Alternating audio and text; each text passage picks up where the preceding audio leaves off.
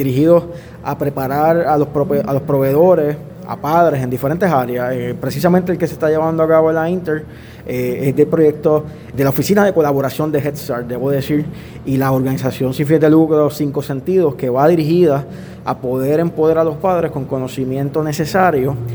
para identificar situaciones en sus niños, patrones o conductas que pueden llevar a determinar que ese niño tiene una condición y necesita ser atendido de una forma especial. Así que lo que estamos es preparando a los padres para identificar esos rasgos y para poder entonces atender esa situación con los especialistas a una temprana edad, porque esa edad o ese proceso de formación, de desarrollo del niño, pues entre más rápido uno lo atienda en etapas tempranas, pues más entonces podemos lograr con el niño.